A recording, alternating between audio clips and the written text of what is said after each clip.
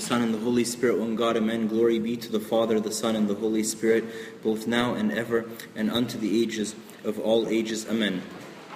As is mentioning in the introduction to the readings today, that this is the first Sunday of the Coptic New Year, and the Church has organized the Sunday readings for us in three groups that are like the first third, second third, and last third of the year, that have to do with the persons of the Trinity, that have to do with the story of our salvation, and all of that. Like how the readings are organized is really beautiful, but maybe a story for another day. But this is the only Sunday where all of the Gospel readings have St. John the Baptist as their main character. Like in all the other readings on Sundays, the Jesus is really the one who is in the forefront.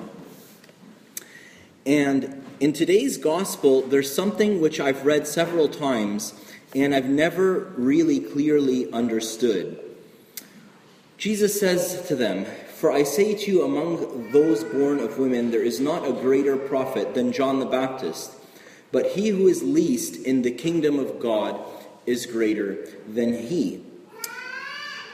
So John the Baptist is the greatest, man or person born, the greatest man, to be born. Okay, I got that. St. John the Baptist really, exceeded all others in many, many different things. He was the one chosen to prepare the way for the Lord. He is the one who prophecies were written about him, that he would come and he would prepare the way. He was the first person, other than St. Mary and St. Joseph, to recognize Jesus, and he points him out as, "This is the Lamb of God."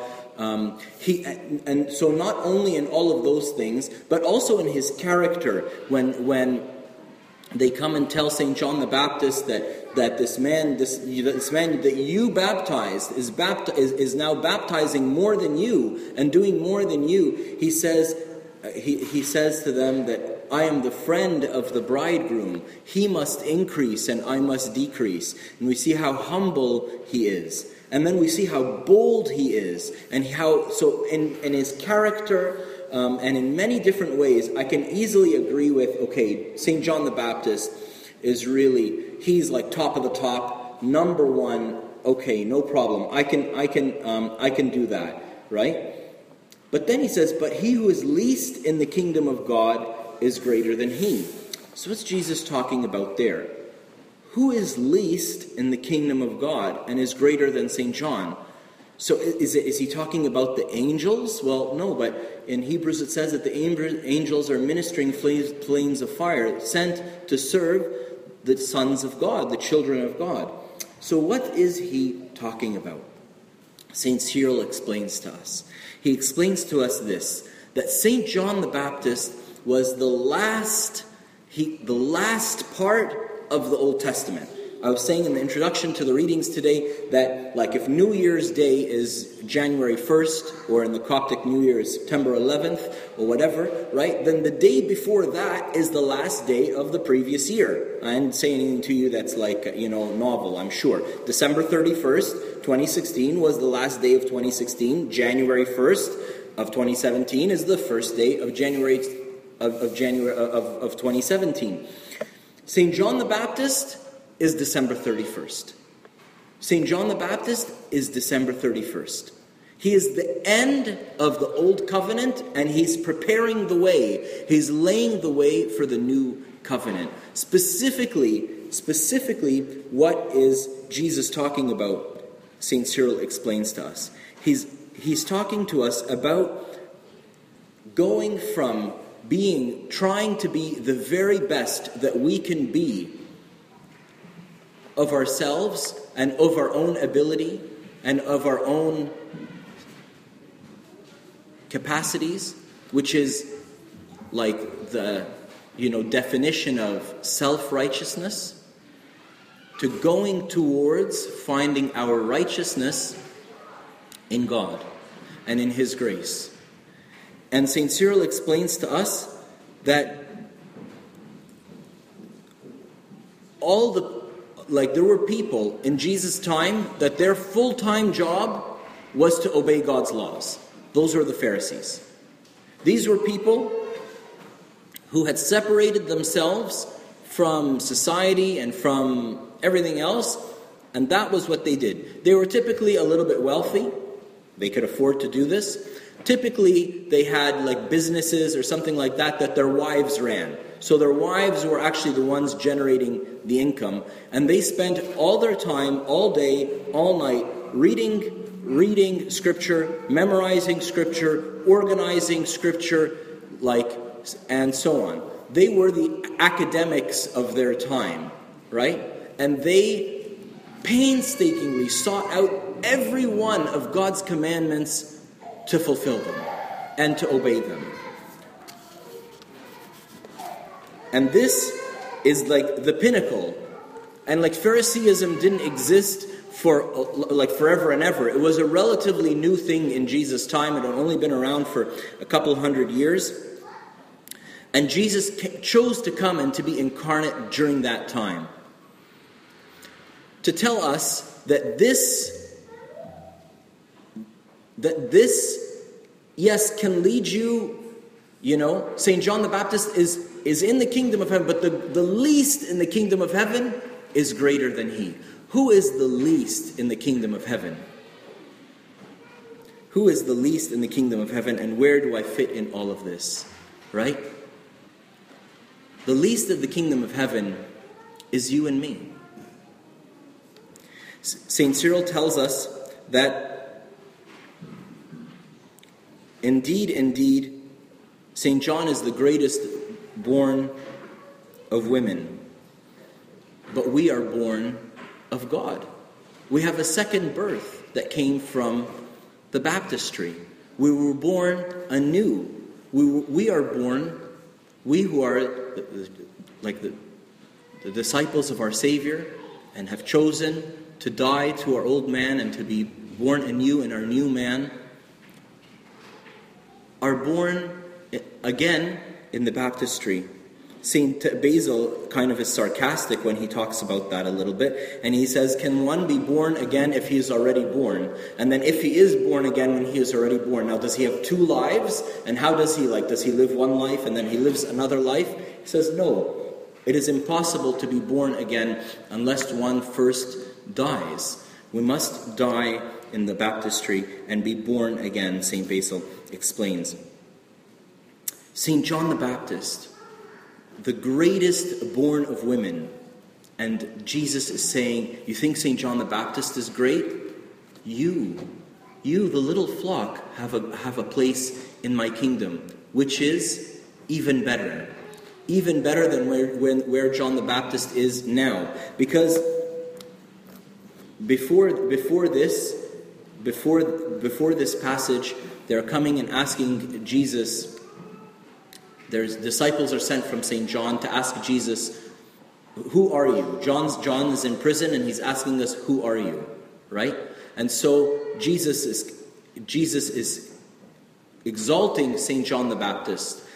And then he's saying that the least in the kingdom of heaven is greater than he. And that least in the kingdom of heaven is you and me. Those who have chosen to live in the covenant of grace. And then we find this exemplified in the first reading, which was taken from 1 Timothy, chapters 1, verse 12 through 19, where St. Paul says that I was formerly a blasphemer, a persecutor, and an insolent man, but I obtained mercy because I did it ignorantly and in unbelief. And the grace of our Lord was exceedingly abundant with faith and love which are in Christ Jesus. This is a faithful saying and worthy of all acceptance that Christ Jesus came into the world to save sinners, of whom I am chief. St. Paul says, I am way less than St. John the Baptist. By my own merits, we'll look at my merits and St. John the Baptist's merits, right? By my own merits, I'm way down here. I'm way, way, way at the bottom. But the grace of God covers me. The grace of our Lord was exceedingly abundant. And in Romans, he says, where sin abounded, grace abounded much more. And every time, another priest told me, every time somebody compliments you or says something good to you, do the sign of the cross and tell you and say this verse. Say this verse to yourself. I thank Christ Jesus our Lord, who has enabled me because he counted me faithful, putting me into the ministry. Although I was formerly a blasphemer, a persecutor, and an insolent man, but I obtained mercy because I did it ignorantly and in unbelief. To say to myself, to remind myself of who I was, and the only reason that I'm here is because he counted me faithful. Now, I have a question for you. You're going to say, okay, well, that's St. Paul, well, that's St. John the Baptist. I'm still not so convinced, Father John, that I could be this least who is greater than St. John the Baptist just because St. John the Baptist came in the Old Covenant and the covenant of self-righteousness, whereas we are in the covenant in the New Covenant and in the covenant of the righteousness of God, which he gives us through his grace. I want to ask you a question. When Jesus counted St. Paul faithful and called him into the ministry, what was he doing?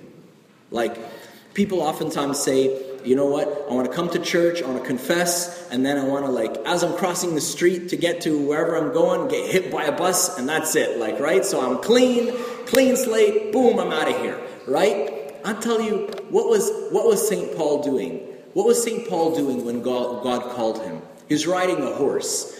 Where was he going to? He's going to Damascus. What was he going to do in Damascus? All the stuff he listed here. He was going to be a blasphemer, persecutor, an insolent man, a violent man, wreaking havoc on the church, he says in another passage. That's what he was going to do.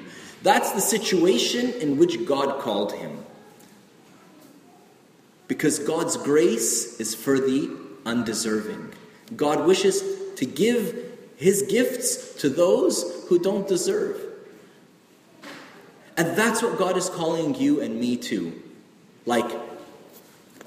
Today's sermon is not a 3-point sermon, it's a funnel approach. I'm getting to the crux, I'm getting to the point here. The point is, God doesn't want you and me to live trying to earn his favor, trying to be good enough, trying to please him.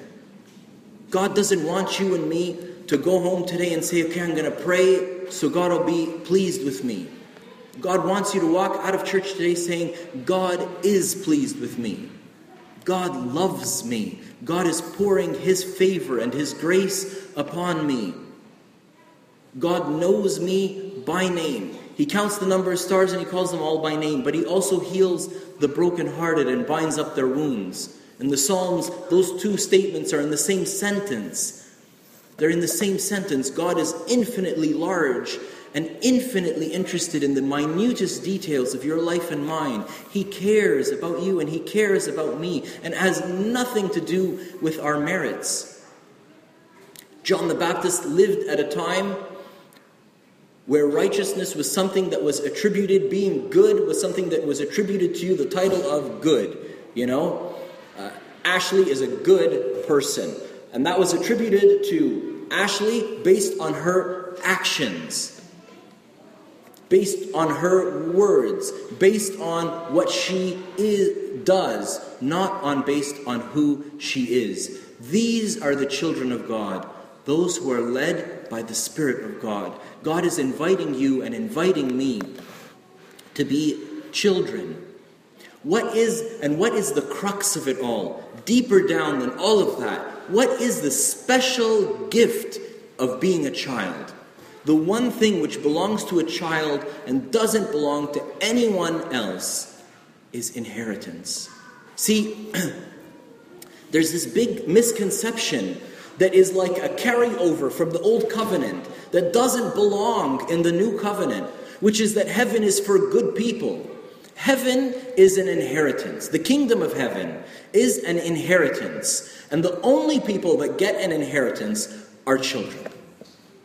I love you all, and you all are amazing people, and you're like family to me. But my daughter is my daughter. So in my will, I'm gonna give everything to my daughters, right? Although I love you all, and you all know that I love you, and you love me, and I really enjoy that relationship, right? And that's great. But who am I gonna list in my will? My children, because they're my children. Inheritance is only given to children. And in most situations, it has nothing to do with their merits to receive this inheritance. It has everything to do with their position, with just who they are. The kingdom of heaven is not a reward. The kingdom of heaven is an inheritance. So those who are of the new covenant, who are children, who are born again in the baptistry, who are born again of Christ, who are born again to be sons and daughters of God, who are led by the Spirit, and those who are led by the Spirit, these are the children of God. They are children, and to them is given an inheritance. God is not looking to your merits. He's looking to your pedigree. He's looking to the fact that you are born of Him. But St. Paul clarifies, what does it mean to be children of God? It means to be led by His Spirit. So God is inviting you, and He's inviting me at the beginning of this Coptic year, as we're starting a new year. He's inviting you and He's inviting me to ask ourselves a question. How much am I led by His Spirit? How many of my decisions are by the leading of God in my life, which is the working of His Holy Spirit? And I want to give you good news. I am thoroughly convinced that God is working so much more in my life and in yours than we are aware. All He is asking for you and me to do today is to recognize it, and once having recognized it, to surrender ourselves to His working in our lives. Glory be to God forever and ever. Amen. I have sinned, forgive me, and please pray for me.